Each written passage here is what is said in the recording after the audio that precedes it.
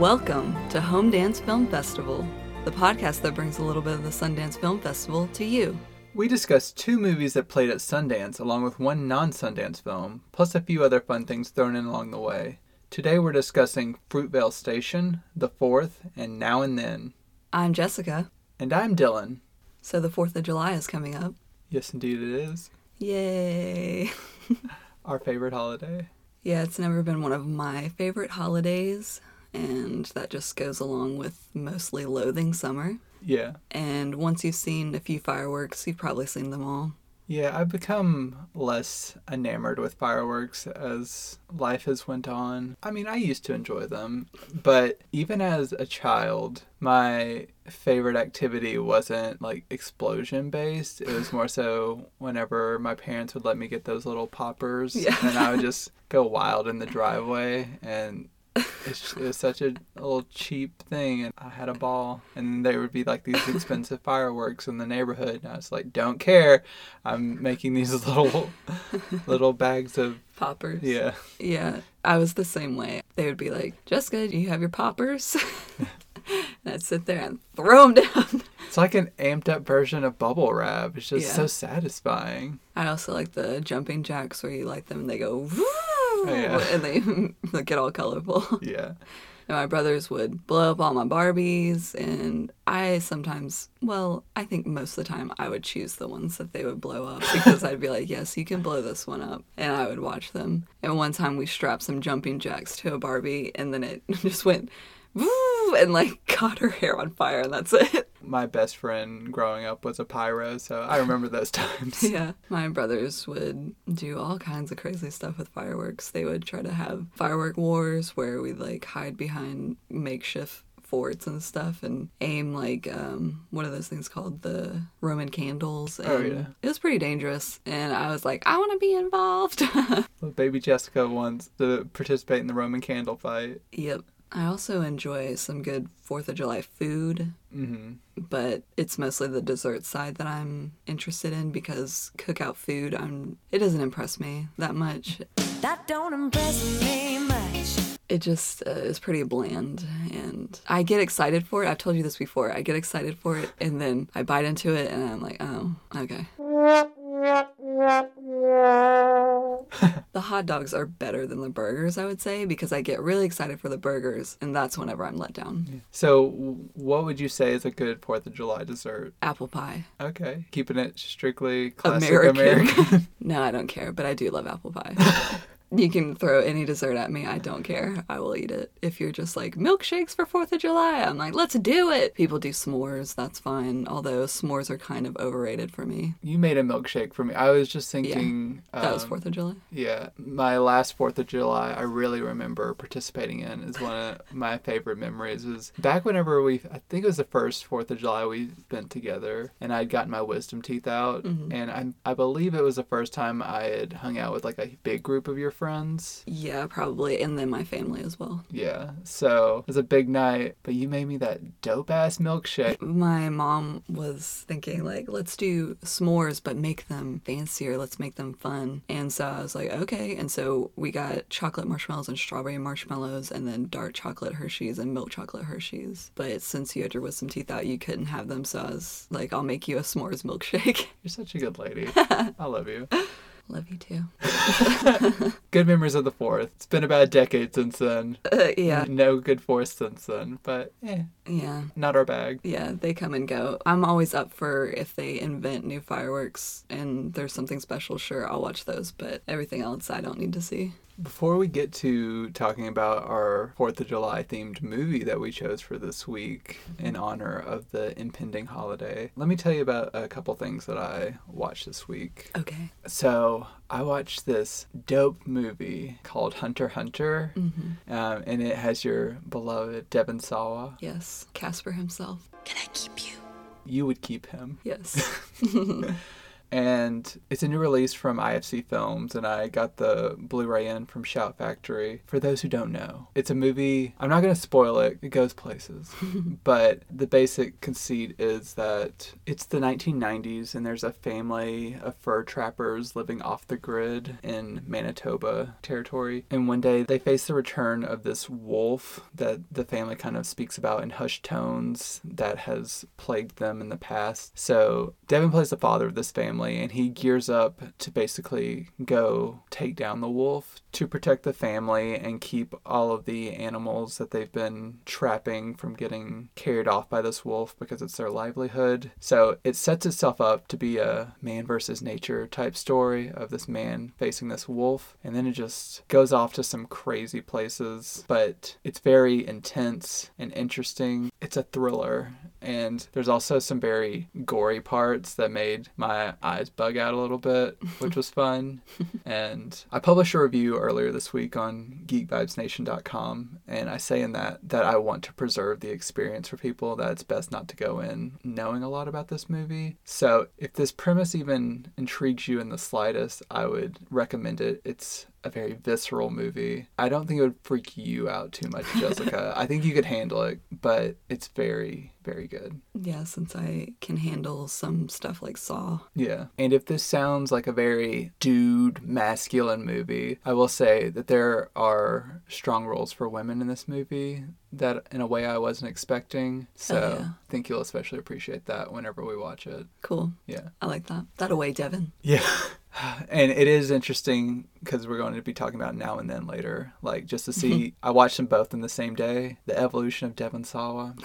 He's a good guy. I like him. Yeah. But before we get to that, we watched Mr. Blanding Builds His Dream House, which stars Cary Grant and Myrna Loy. And as I watched this, I was thinking, this is like that Money Pit movie that Jessica is always referring to. And I enjoyed it. I thought it was good. I admittedly have a soft spot for Myrna Loy after watching her a lot in like the Thin Man movies this year and some other really good stuff. And Cary Grant's usually pretty great. I liked him better in this movie than this other movie we watched earlier this year called Room for One More, because he was less thirsty.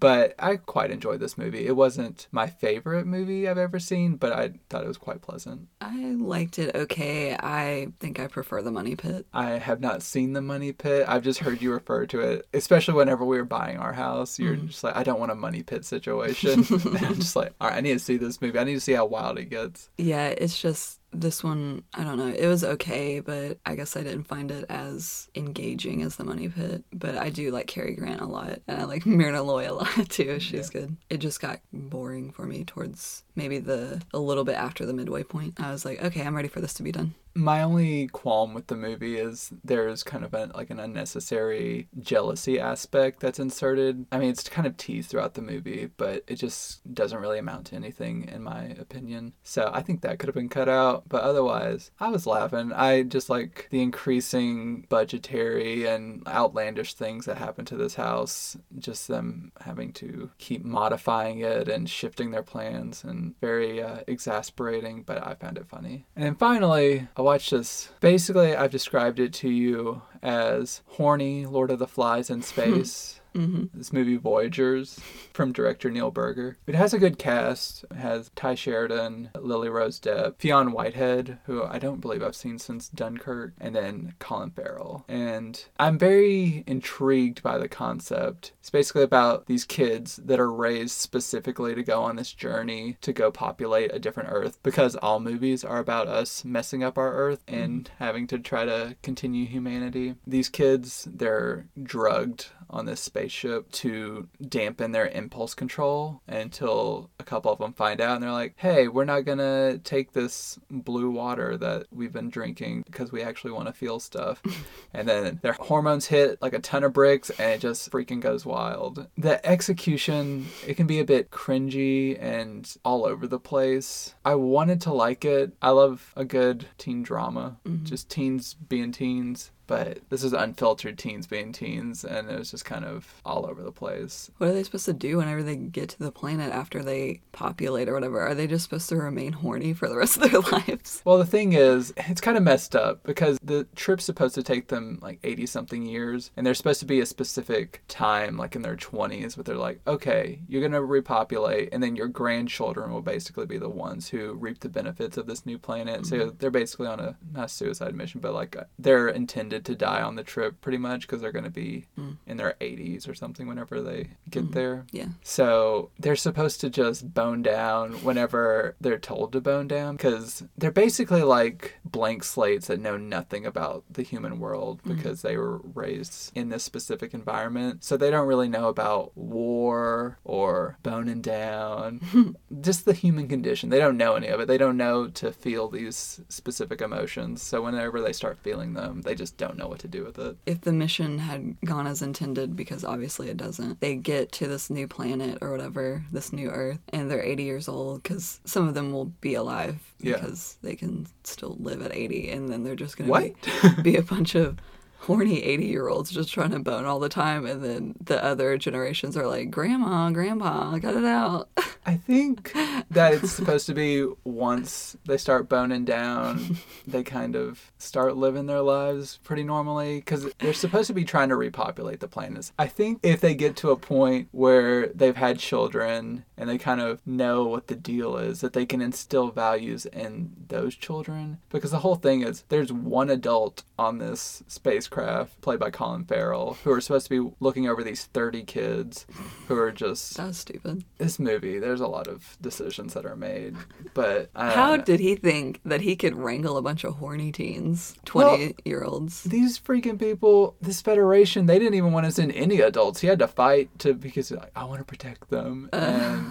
It's a whole thing. It's kind of whack. But there are some interesting moments, but as an overall movie, it's kind of immensely flawed. And I was disappointed because the director, Neil Berger, he's made some good movies. Like, early in his career, he made The Illusionist, and then I like that one. Yeah, and then he made Limitless, which we also both really like. One. And then this one, but I don't know what he was doing with this. He was wilding. Okay. So, not my most highly recommended of the week. Understandable. But if you want to see pretty people just kind of losing their shit on a spaceship and like groping people and just spiraling, like murder, sex, all this stuff, because that's what everyone wants to see. Yeah. So I think I'm feeling the urge to Sundance. Shall we Sundance? Yeah, we shall.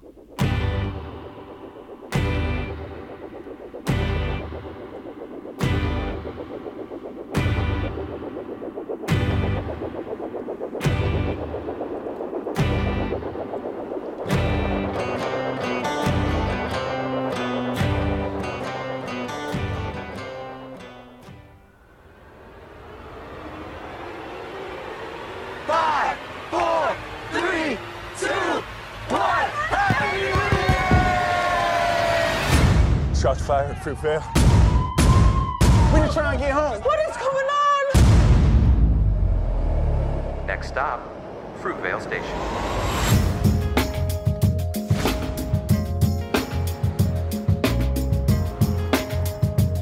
We're gonna go to Frisco, right? See the fireworks? Yeah. You ain't gonna say bye? Bye. Love you too. Everything's changing around me, and I wanna change. Hey, what's up, girl? It's now or never. I'm trying to get back on my feet. I really need this job. I hired somebody else. I feel different.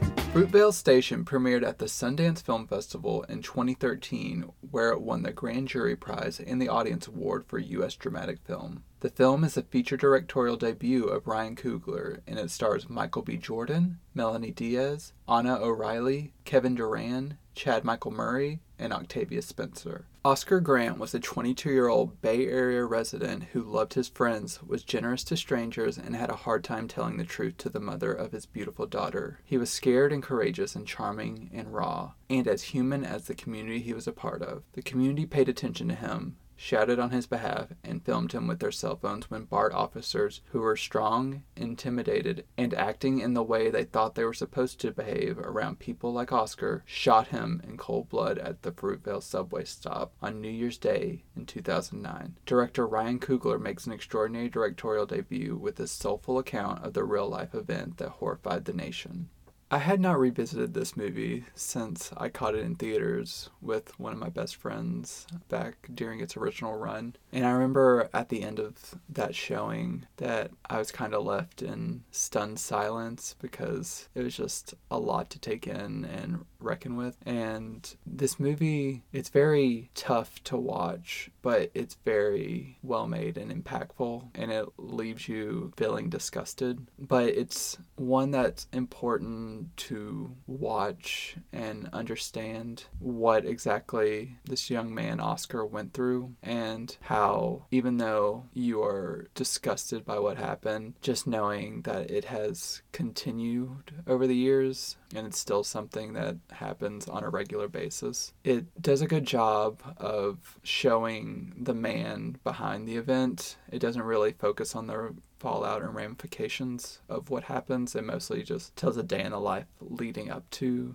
the event. And I think it's really well done, and it's a good approach to humanizing who he is. And it does a good job, I believe, of not showing him as a saint necessarily. It kind of shows a well-rounded depiction of this one character. It's very good. Yeah, this is my first time to see this movie, and it's pretty intense. Michael B. Jordan's performance is really, really good, and it really makes the movie something special, I think. Like you said, I like that they didn't make him look like a perfect person. He had his flaws, but the stuff that's happening, it seems like he's trying to make his life right, like turn it around on this last day, and like he has this supernatural sense that something's off and weird, but strange things keep happening throughout the day. So making him just kind of want to turn his life around, I wonder if that makes it more, not like Hollywood glossy or whatever, but just kind of more picturesque. Yeah. Or anything. Yeah, I was kind of not struggling with this earlier. I was thinking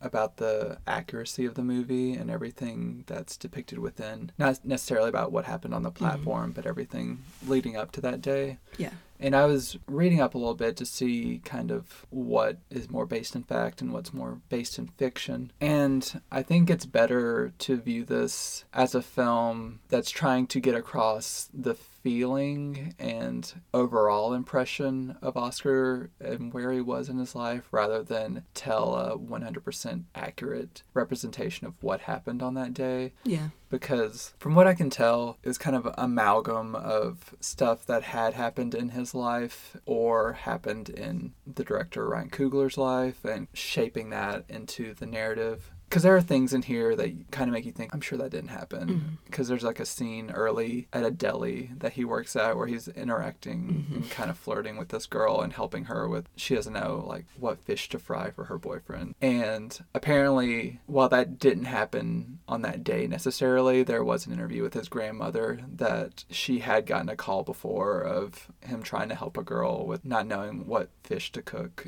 So this had happened in his life, according to his grandmother. Okay. But did it happen on the day before his death? No. Yeah. And then there's also a scene with a dog. That didn't happen to Oscar, but apparently it happened to Ryan Coogler's brother. So Ryan couldn't account for some of the time in Oscar's life in that day, so he kind of just threw that in there as, I mean, it could be considered more heavy-handed because he said this pit bull that was thrown in there, he made this scene because, like African Americans, pit bulls are often seen as like these dangerous animals who have no redeeming values, and just seeing it dying in the street, basically, kind of symbolism and everything. It can be a little on the nose, but I don't begrudge him for including that. Yeah. I like that it did a good job at showing how connected to his family he was and how important his family was to him and how much he just loved them all and how involved they were in each other's lives. It was nice to see, and this event is going to affect them. It humanizes everything and shows like this is a real family, this is real consequences. all of their scenes together, they're nice. It's not just that this young man lost his life. It's all the people that he leaves behind that loved him and how his death impacts them. And as we said, he wasn't great to his girlfriend all the time. Like, it showed that he had just recently cheated on her and they were bickering about that. And it also showed that he did love her and was trying to be a better man for her and trying to stop selling drugs. I think in real life it was said that he wanted to get out and get into barber school because he had learned how to cut hair when he was in jail. It doesn't specifically mention that in the movie, but he does say he wants to better his life. Yeah, he wants a better job, and he's trying to get a better job and everything, instead of just stealing drugs. Yeah, and that connection he has with, like I said, his girlfriend and his mother, I think it's very special. I mean, it's universal, but it's also very special, and it just shows he wasn't exactly what the police officers depicted him as. Yeah, they think that he's just a thug. Pretty much everyone on that platform that they pulled aside, they just thought that they're thugs and worthless. Yeah, when he was celebrating his mom's birthday, he tried to get a party together. He was a dad who was hoping to come back to his daughter the next morning and take her to Chuck E. Cheese. And yeah, he just wanted to go home at that point. So the whole movie is really heavy because at the beginning, they decided to put the actual footage at the front. So it's just present in your mind throughout the whole movie, and learning about Oscar and growing attached to him and wishing the best for him. But then you know what's coming. So there's like that sense of dread throughout the entire movie that I was feeling the whole time. And then once it actually gets there, it's really painful and intense to watch. And I mean, important to see, but it's just really, really sad. And I know that this happens all the time before, but this was before George Floyd. And in the scene, both the footage of the event and the scene in the movie, the officer knelt down on his neck and his head. Yeah. And in the actual footage, he was on his neck for a lot longer than in the movie, and it's pretty haunting to see. Yeah, I'm pretty sure that's just a common police subduing tactic, which is unfortunate because it's led to a lot of tragedy. Yeah. But anytime, of course, that we see that, we're going to think of George Floyd, but just all the countless other people who have just been affected in this way. Senselessly murdered. I had forgotten that the film began with that, and it's positioning itself as, this is the movie. We're not going to hint or anything or tease what's happening. We're showing you right away, this is what we're leading to, and this is how we got there. Yeah, it's pretty jarring, because I didn't expect it. It's like a gut punch right as you start. Just like, there's no happy ending to this. And there are moments of just kind of where you get lost in Oscar's life, because he can be a charming person, and there are moments where you're just following him and you just kind of get lost in his journey. It's kind of almost dreamlike as he's going through and kind of reflecting on stuff and just taking in things. But then you get flashbacks to his time in prison and seeing him visit with his mom in prison while also dealing with some of the other inmates and some of the temper flare-ups that he gets into, showing that he does have quick to anger. Yeah, which some of that stuff is also comes back in the end. So like I said, it doesn't present him as just this stoic, unblemished figure in the world, but nothing he does justifies him losing his life. Yeah, that doesn't excuse someone killing someone. We shouldn't be doing that. There's that extra level of heaviness and sadness because you know that it's just as bad. And that was what year? This happened on New Year's Day 2009. Yeah. And this came out in 2013, so both points in history, it's been a while since then and nothing's really changed. I think it's a worthy endeavor to make art out of these experiences, just in hopes that it will reach people and make them angry and realize the insidiousness of what is actually happening. Yeah, a lot of times that's what film and art is good for, even literature and everything, because it puts you in someone else's shoes and then you can see new perspectives and learn and try to do better, because a lot of things people don't know about, and then it shines a spotlight on them. And it kind of propels change to happen faster, I would say, because it gets the public and the social consciousness involved. Yeah, it's pretty wild how movies and television can be so, like, it can be way more helpful in changing public opinion than just actually listening to news or reading art, because people don't like to read and really immerse themselves in different perspectives, but they'll put on a movie and just take it in and be like, oh, I didn't know that. I didn't think of things this way. Yeah, there's just so many things in history that we don't even know about yet, and they'll make a film out of it, and then we'll know. Yeah. Just like with the Hidden Figures, I had no idea about any of the mathematicians and human calculators there, so there's just all kinds of things. This was a really strong feature directorial debut from Ryan Coogler. I mean, he's went on to even bigger things, but as a starting place, this was very impactful. I mean, it's wild to think of him going from this to eventually Black Panther, and one of the most successful movies of all time. Yeah. But I like that he's consistently kept Michael in his rotation through like Creed and Black Panther and everything.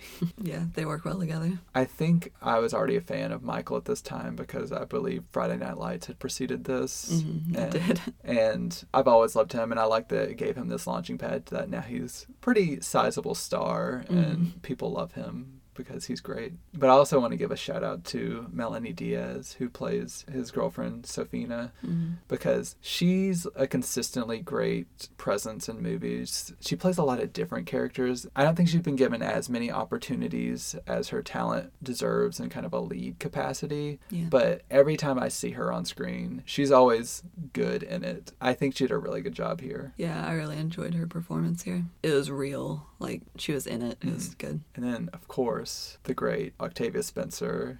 The role of just the loving mother, it could be kind of just one-dimensional, but this role is written in a way that, like you said, like with Sofina, it's real, and she's loves Oscar, but she also kind of like pushes him to be better. And I like the little moments, like whenever she kind of confronts him on the phone, are you driving, and talking on the cell phone, and just he has to like pull over, and because he loves his mom, he respects his mom, and he wants to please her. Yeah, so I think that was sweet. I like the moments with his sister whenever she told him not to get a specific card, a kind of card, and then he did it because he knew that it would make her mad. Yeah, just a little sibling like picking at them.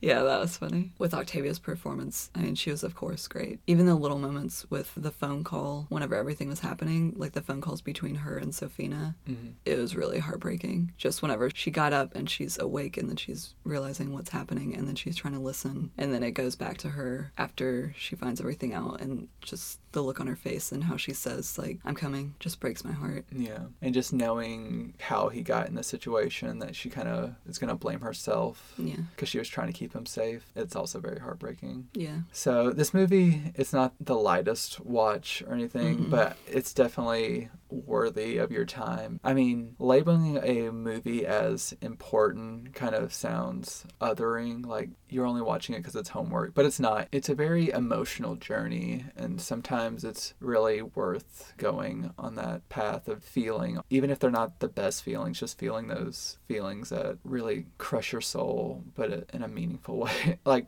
for a purpose. Yeah, it's good to put yourself in someone else's shoes and to empathize and learn. It's okay to feel uncomfortable. Yeah. Oh, good for you. And how was it? What is that rating system? Well, I'm going to go with Calls to Grandma because Grandma usually makes things better. Grandma knows. Yeah. And I would give this 4.5 Calls to Grandma. I think I would give this 4 Calls to Grandma out of 5. If you want to see how many calls to Grandma you would make, this movie is currently available on Netflix or on Blu-ray. I forgot the lighter fluid at the store. Like, I came in here about an hour ago and I bought lighter fluid, but I already paid for it. Great, you got a receipt? Thanks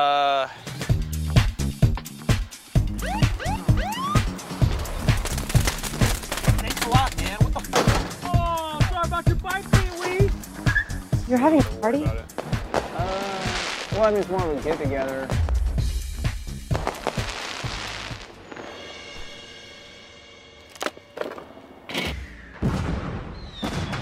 Happy 4th of July.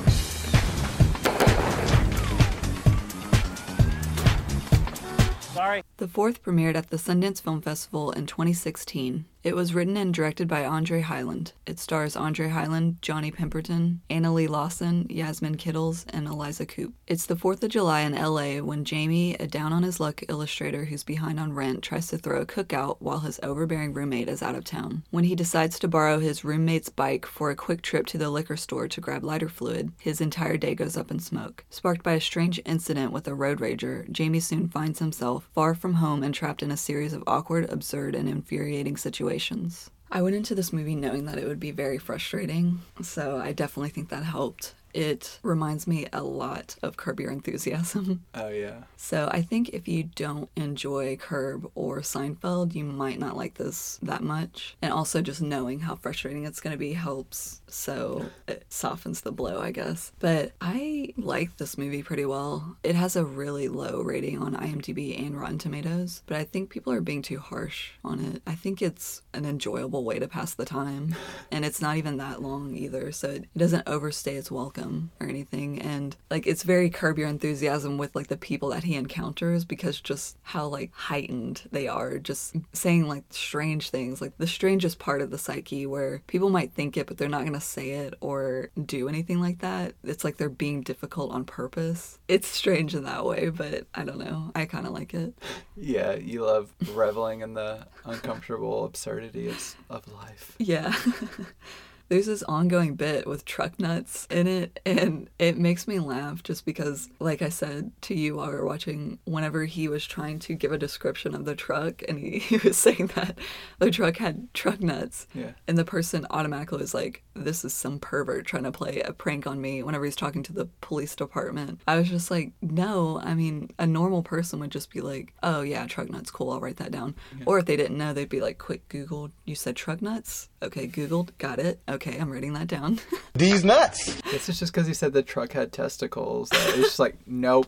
Yeah, but then he was like, no, I mean like truck nuts, you know? Yeah. I wasn't thinking that it was going to be as Curb-esque as it was. I wasn't prepared for a series of uncomfortable interactions. I know we mostly chose this movie because we were saying, are there any 4th of July Sundance movies? And hey, Sundance provides. Yes. Sundance always provides. Yes. But I didn't have the highest expectations for this. So I guess the movie surpassed my expectations. Yeah. I don't love it. I think that's mostly a me thing because I'm one of those people that I just get so uncomfortable. I guess that's interesting considering I just said it's okay to be uncomfortable in the last one. But this is like the cringy uncomfortable. Yeah, and I survived it and I'm fine with it. Yeah.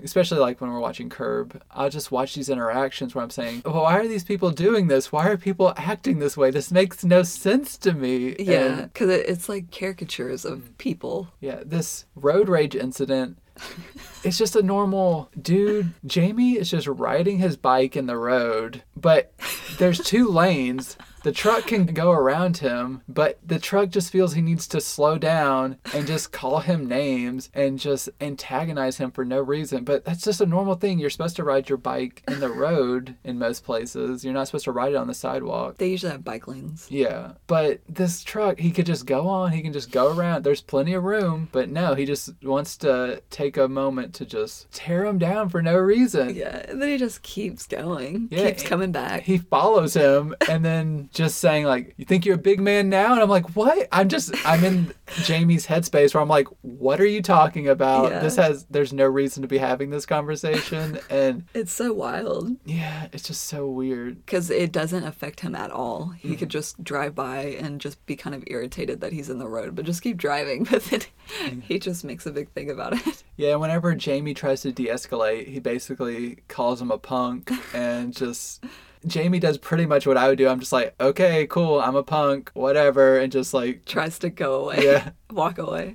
And just, dude's not having it. He wants to have that interaction. So frustrating. Yeah, it's just like people continuously not understanding and not listening, which is like the same thing that happens in Curb. Yeah. But the protagonist of the story will try to explain what's happening and just reasoning with them like, no, I need to do it because this is, and they're like, I don't care, you can't do whatever. Like, I'm not going to let you do this. And they just intentionally don't listen and then run over the person and don't talk or communicate. And it, it's difficult. Yeah, this movie is basically my nightmare of just not being heard or Yes. understood, because what he's doing seems so reasonable. I mean, he can occasionally be ridiculous and be Yeah. kind of like spacey and Yeah. everything. Like, there's a prime example of this. Sorry, people. This gets under my skin. He's in an Uber. Yeah, that's what I was And thinking. he's talking to an Uber driver, and he's trying to get him to follow the truck that has done him wrong. And the moment that he mentions that there's a black guy driving the truck, it just spins out to this Uber driver doesn't understand what he's supposed to be doing, why he's supposed to be doing it, and he just thinks this guy's a racist. And Yeah.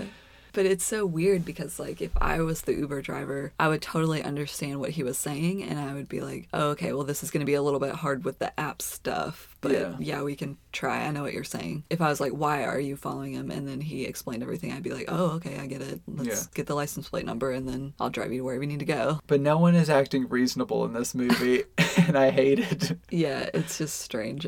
Just talking about, like, the truck nuts come in again, and then he's like, why would you immediately... What did he say? Like, something about, like, the white truck nuts? Yeah, the whole thing is, are you sure the guy's black? He has white truck nuts. Yeah. Why would he have white truck nuts? But I was thinking, I've never seen anything other than white truck nuts. I don't think they sell other kinds. I haven't dove in depth to truck nut culture. So. I mean, it would make sense that the tacky, gimmicky Spencer's Gifts things would also be racist and not make different skin color. You want to get the nuts that really fit you. You really want to get the right shade. You don't want the wrong colored nuts. There are so many other things that don't have different skin colors, so it would make sense that they would also not have a range of skin colors. Yeah, it's just a lot. Yeah, it's a lot it for is. me. It's very funny, but I wouldn't say that it's laugh out loud funny. It's more just like, what? And like chuckles and then uncomfortable laughter. Yeah, because this guy, he goes through thing after thing after thing of just mishap after mishap, and I sympathize with him. He's trying to be reasonable in a world without reason and just ridiculous people. Like, even whenever I saw the little blurb what it's about, he's just trying to go get lighter fluid for his cookout. Mm-hmm. I just automatically knew, like, oh, this is probably going to be a whole journey through the movie, that it's going to take him a while to get back to this party and even get lighter fluid. Yeah. So I was expecting all of this struggle and uncomfortableness. The little parts that people play that pop up that I've seen in other things, like Johnny, but also Eliza and the guy who yelled at the other guy for beating his car with a giant gummy bear. Oh, yeah. Johnny did a really good job. I liked his part. He was just like a doofus. Yeah, Johnny Pemberton, he's so good at just kind of playing kind of a dope, but he's very funny in this, especially when he's interacting with a friend he goes and picks up at the airport. Yeah. Who won't let go of the fact that he has a tradition of eating certain foods when he lands. And that's just another thing. Just that whole conversation of just, no, we're going to a cookout. We're not stopping to get your food. But I always do this. Why can't I just do this? Johnny, he's also frustrating at times, but even then, he's very funny, and I really love him. And you mentioned Eliza and just her. There's a whole saga of Jamie trying to find a bathroom to pee in, and it was so wild. And just her vocal affect and the way she manipulates like a convenience store clerk is so perfect. Mm-hmm. And that convenience store clerk is ridiculous because he's all horned up and just trying to bro out with Jamie, and Jamie's just like, I don't want any part of this. Yeah, he wants him to engage. Yeah. It's just more the stuff like whenever bros are like, right, man, whenever they say that, and then the guy that they're saying it to should be like, no, like, what are you doing? That's whenever it's a good chance to call him out. But Jamie doesn't engage, which is good. I know this isn't part of the movie. It's not like a feminist movie, but just in real life situations, that's where you can call your bros out and say, no, this is stupid. He kind of does that mental math of just, all right, I don't know this guy, and is it worth even trying to engage with him on this issue? No. Yeah, I thought Johnny's character was going to be more reasonable because he started out that way, like understanding and helping him out. But then some of the things that he does where it's just simple things like, why wouldn't you just do that? Or he's like, can you just keep this gate closed? And he told him the reason why to keep the gate closed. But he's like, no, I didn't want to keep going down there. He doesn't want that responsibility. It's so wild. I don't believe I'd seen Andre Hyland in much before. I don't remember seeing him in anything. But I found him very amusing as a mostly straight person in this. Like, he has his moments of ridiculousness and just immaturity. But I think he plays it very well, especially just whenever he's interacting with people, just kind of the ease. And a lot of the conversations seem really natural. Early on in the movie, he's having a conversation on the phone with a person and just hearing his side of the conversation and how he's kind of tripping over his own words, just the vocal like affect he has. And it really amused me because it just sounds like I'm overhearing like one of my friends talk to someone. And yeah, I noticed that whenever he would trip over his words, it sounds like some of the dialogue is improv. But they did a good job if it is. Yeah. Just go into this not expecting hilarious, laugh out loud stuff, and you will be frustrated, but that's part of the journey, and it doesn't end badly or anything, so. No, I mean, there's not a really emotionally like affecting arc or anything. It's just this one particular day in this guy's life that just devolves and goes into the most whack places, but at the end you're just kind of like, all right, that was a journey. Yeah, I think people are being way too harsh with it, and definitely give it a watch. Pretty good. It's pretty good. What is your rating system? My rating system is giant gummy bears. Okay. I think I'm going to give this movie 3 giant gummy bears out of 5. I was thinking about 2.5, but I'm going to go 3. Yeah, even though I was uncomfortable a lot, like I said, that's okay. So I would have 3 giant gummy bears out of 5 as well. If you would like to give this movie a shot, it is available for streaming on Peacock and available on Blu-ray as of this recording. Just about the only thing that didn't surprise us that summer was who our friends were. It's too bad your mother's dead. Somebody needs to teach you to act like a girl. I say we make a pact. Whenever we need a friend, we're here for each other. No matter what happens in life. She was really beautiful. We're here for each other always. Best friends for life. For life. It's coming. I think I saw its head. You saw its head? You didn't see its head? You didn't see its head. No! Don't forget the kids take the limo. The limo? New Line Cinema presents Christina Ricci and Rosie O'Donnell as Roberta. You're a woman on the verge. It's like a volcano ready to erupt. Thora Birch and Melanie Griffith as Teenie. You are a sexual magnet, attracting men from the 4 corners of the world. Gabby Hoffman and Demi Moore as Samantha. Don't be afraid to take the plunge. You might surprise yourself. He's back, and we brought him here. Ashley Aston Moore and Rita Wilson as Chrissy. Let go of your inhibitions before you dry up like a prune.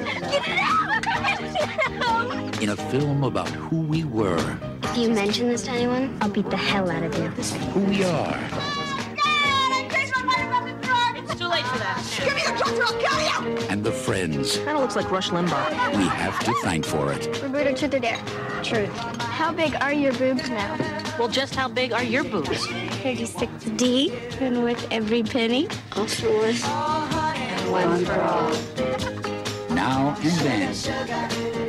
Now and Then was released in 1995. It was written by I. Marlene King and directed by Leslie Linka Glatter. It stars Christina Ricci, Thora Birch, Gabby Hoffman, Ashley Aston Moore, Demi Moore, Rosie O'Donnell, Melanie Griffith, and Rita Wilson. 4 childhood friends now in their 30s, whose lives have gone in separate ways, return home to support one of them through the end of her pregnancy. While visiting, they reminisce about the particularly eventful summer of 1970 when they were 12 years old. The girls were trying to earn money for a treehouse, which in turn led them into an adventure filled with discoveries. Dylan, I love this movie. It is one of my favorite coming-of-age movies, and I think people are also a bit harsh with this one, which is very unnecessary, and I don't think it is contrived at all, like to be sappy or sweet. I think it's very natural, and it has emotional moments, and they are nice, and the cast is crazy strong. All of the girls, the little girls, are amazing, and I think the adult versions of them are good as well. I mean, the Rosie O'Donnell casting is a little off like for Christina, Yeah. but it still works and I like it. It's one of those movies that I saw whenever I was, I think, 13 or something. You were the perfect age. Yeah, I think I was about 13 whenever I saw it. It's just one of those movies where I could see a girl coming of age story, like a female perspective. Mm-hmm. It was highly relatable and I loved it. And it has this soft spot in my heart. And I love Christina Ricci and Thora Birch and Gabby Hoffman. They're pretty excellent. And I, of course, thoroughly enjoy that Devon Sawa is in this movie. He was great as well. His character was very amusing and sweet. I really liked it. Yeah. But yeah, also this movie has a bangin' soundtrack, like exceptional. It's full of bangers and I love it. Yeah, I saw you over during our viewing of this doing a little knocking 3 times. Yeah. Oh, my darling, knock 3 times on the ceiling if you want. And it's just like hit after hit after hit. You were in it. Yeah. You introduced me to this movie back in the early days of our dating, and I believe the lore of our relationship is that I fell asleep during this. Yes, you did. So I will count this as the first time I've seen it in full. I'm a very sleepy man whenever I watch movies, so sometimes I have to be roused to make sure I get everything. I quite enjoyed this movie. I thought it was very touching, and it hits right in the wheelhouse of what I enjoy in a movie, so I didn't find it contrived or anything. I really like the cast. Like you said, they're all very strong. I do feel the adults, they're not really given a lot to do. It's not really their story. I like that they eventually reunite as adults, but if there's any like kind of weak part of the movie, I think it's that. It adds to the movie, but it's not fleshed out enough to really be like a significant part of the movie, I think. Yeah, I think that's how a lot of people feel. Samantha's character, who is played by Demi Moore, and Gabby Hoffman is narrating. So there's that tie-in throughout the movie. I mean, it's good to see the Chrissy character, like they're coming together because she's giving birth. But if that whole part had not been in the movie at all and it had been kind of just a narration of Demi and just be like, oh, that's Demi Moore as a narrator, I think it probably would have been just as strong, but you would have also lacked the kind connection. And the sadness of like growing apart, but then also the joy of coming back together. Yeah, I like that they have that part, at least at the end, with them, because I like that they reconnect, but they also have that point where they realize like how important they are to each other again, which is nice. It gets me. Yeah, it reaffirms their connection because they make certain promises as kids, but just to do that again as adults and just try to maintain that connection and really just say like, no, we want to be better about sticking with one another and being with one another. I mean, it's nice. Yeah, I believe them at that point, so I think that they will. Yeah, it's very relatable to live a life where your connections kind of start to drift apart and people you thought were once friends that you would never be apart ever become almost strangers to you. Like they're still there, but you don't know every single aspect of their life like you once did. Yeah. So I think this movie really captures that, but then also there are those friendships, your OG friendships, where even if you're apart for years and years, once you come back with one another, you snap right back into place.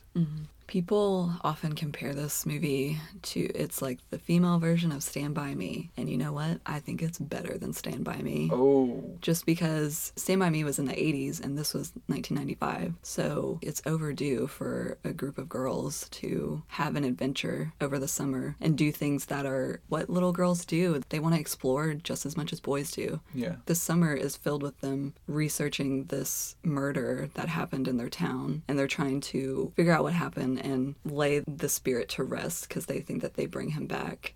And also within that, it's them dealing with their personal struggles in their lives, like getting older and your body changing and divorced parents and all kinds of stuff. So it needed to be made. It should have been made earlier too. It's nice to have a movie that deals with all of that stuff, and it's from a female perspective, like written and directed by women. So I really love that. Yeah, like as a guy watching this movie, I was never thinking like, ugh, this isn't for me. I don't understand this. I was like, no, this is entertaining and I understand what's going on. I never taped my boobs down like Roberta was doing at the beginning of the movie, but I understood that she wasn't wanting to experience that at that time, and it was like a part of her development that she wanted to keep at bay as long as possible. Her mother is dead, and she's in a house full of boys. She has brothers and her dad has no idea about all this stuff, and she's afraid of her changing body because she doesn't have her mom there to walk her through it and help her and like relate to her. I mean, she has her friends, but it's different whenever you don't have your mother there to talk to her about it. So I think it also just scares her to get older without her mom there, and then there's going to be that point where she's going to be like the same age that her mom was whenever she died, and then she has to pass that age, and she's going to have all these milestones that her mom isn't there for, and she's really struggling with it. Yeah,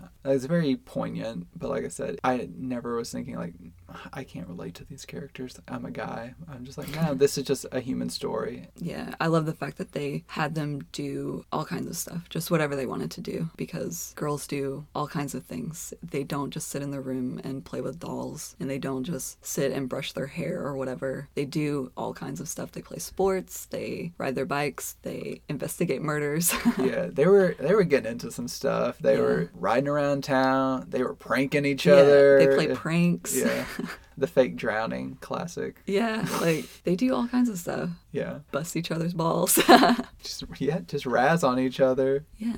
These young women, they do such a good job in these roles. I think all four of them are equally as strong. They each bring something special to their characters. They have their distinct personality traits, and any one person who watches this will have their favorite, like, okay, I like this character. She does this one thing and I like her the best, or I like this girl the best. Yeah, I wish that I could see Thora Birch in more things, because I have always loved her since Hocus Pocus, of course. She's so good, and in this role, she is so fantastic. Like, she nails it. I usually take notes on movies I think we're going to be discussing, and my note for Thora Birch that I have down in my phone is big Thora energy, because her performances, I love her to death, but she's usually very big. Like, she's very like, Yeah. And it fits her character because she's supposed to be the dramatic one, and she's going to grow up to be an actress. Yeah. It's very funny to see her on screen just kind of being larger than life, and she does kind of the same thing at Hocus Pocus of just like, she's no wallflower. She's just kind of like, here I am.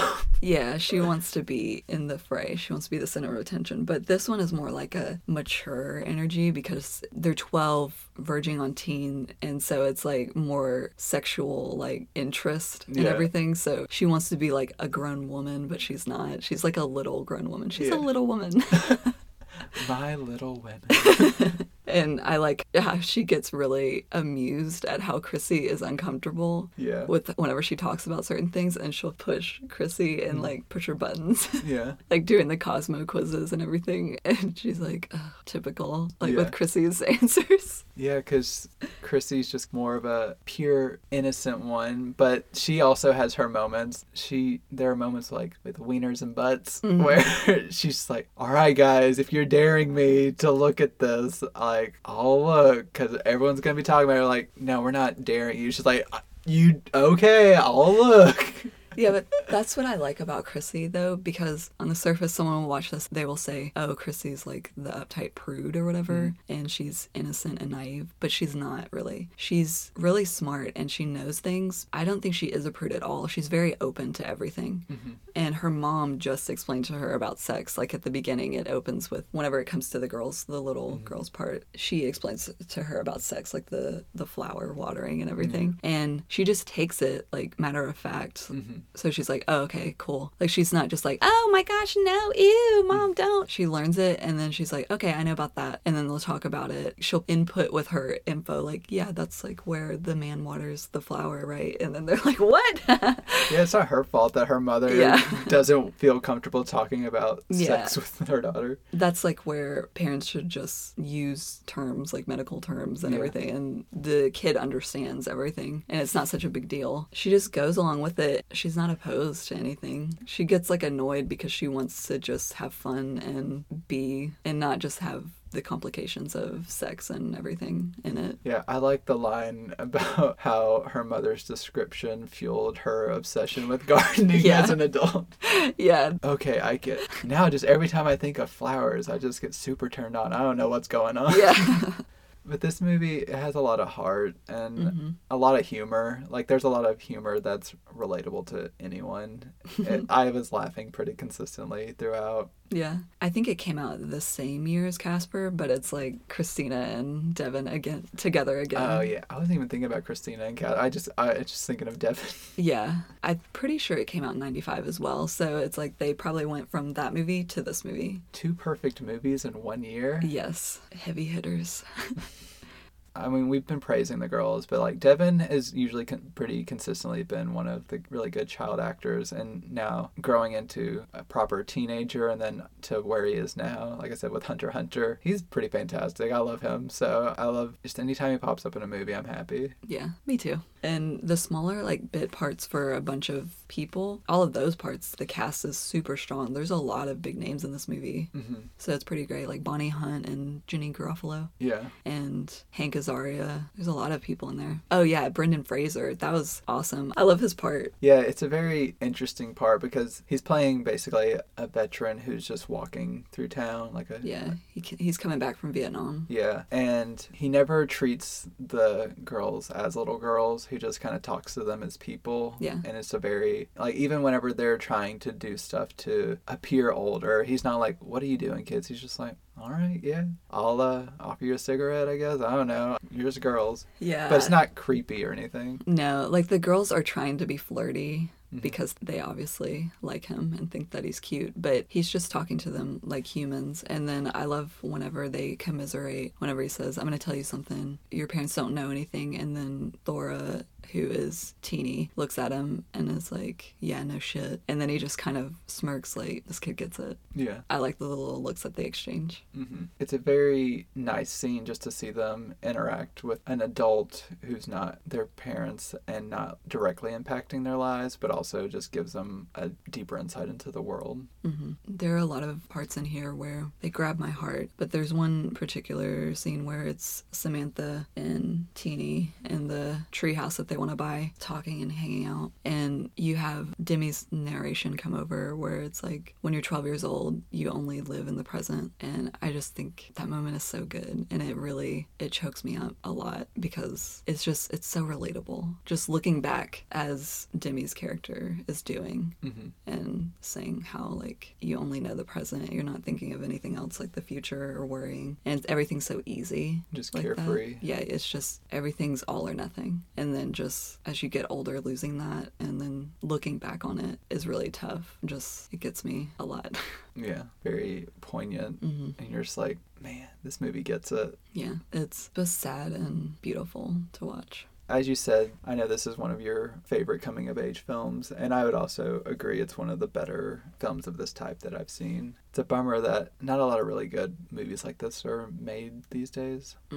Definitely need more. Need more from all kinds of different perspectives. So yeah, it's sad that they're still just not making enough from different perspectives, whether it's like race or gender, anything. So watch this movie, fall in love with it like I have. Yeah, and ladies, sit this one out. Fellas, you know what I'm talking about. Seriously, don't look at this movie and think, oh, it's about a bunch of young girls. What am I going to get out of this movie? You're going to get a damn good movie with heart and humor, so just check it out. Do it! Just do it! Yeah, and a lot of poignant moments. A lot of things about the human condition. Don't you want to know and learn about the human condition? It's amazing. We're all here and we're alive. Oh, I'm alive. Where has your heart led you with this rating system? My rating system is friendship bracelets.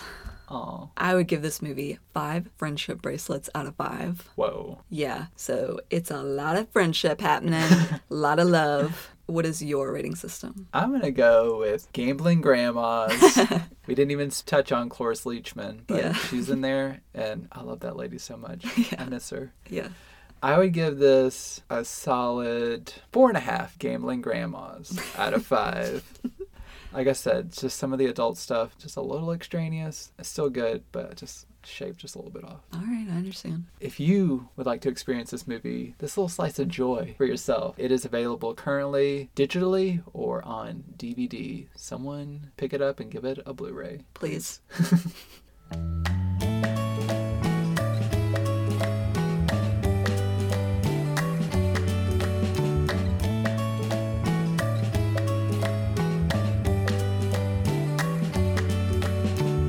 Thank you for joining us for this episode of Home Dance Film Festival. Join us again next week when we will be discussing 2018's Juliet Naked, starring Rose Byrne and Ethan Hawke, and 2001's The Believer, starring Ryan Gosling, plus a wild card that you will have to wait to hear about. For those who want to prepare at home, Juliet Naked is currently available on Vudu with ads or on Blu-ray, and The Believer is available on Prime Video. If you have any thoughts or opinions about the movies we discussed today or movie suggestions, you can write us at homedancepod@gmail.com or follow us on Twitter and tweet at us at homedancepod. Leave a rating or a review. It helps us out. That would be great. You can follow me on Twitter and Instagram at Dylan Gonzalez 2. You can also find me publishing reviews almost daily on geekvibesnation.com. And you can follow me on Twitter at Jessica Narrates. You can also find me contributing to geekvibesnation.com. We are proud to be a part of the Geek Vibes Nation podcasting network. Original music for the show is provided by Andrew Carroll, who can be found at musicbyandrewcarroll.com. Original artwork for the show is provided by Ben Belcher, who can be found on Instagram at The Art of Ben Belcher. I've been Jessica. And I've been Dylan.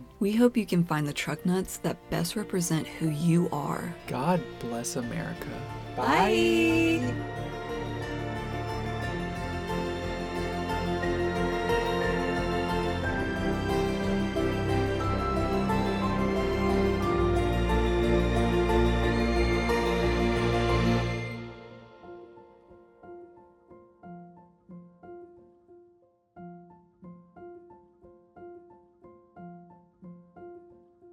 Gucci.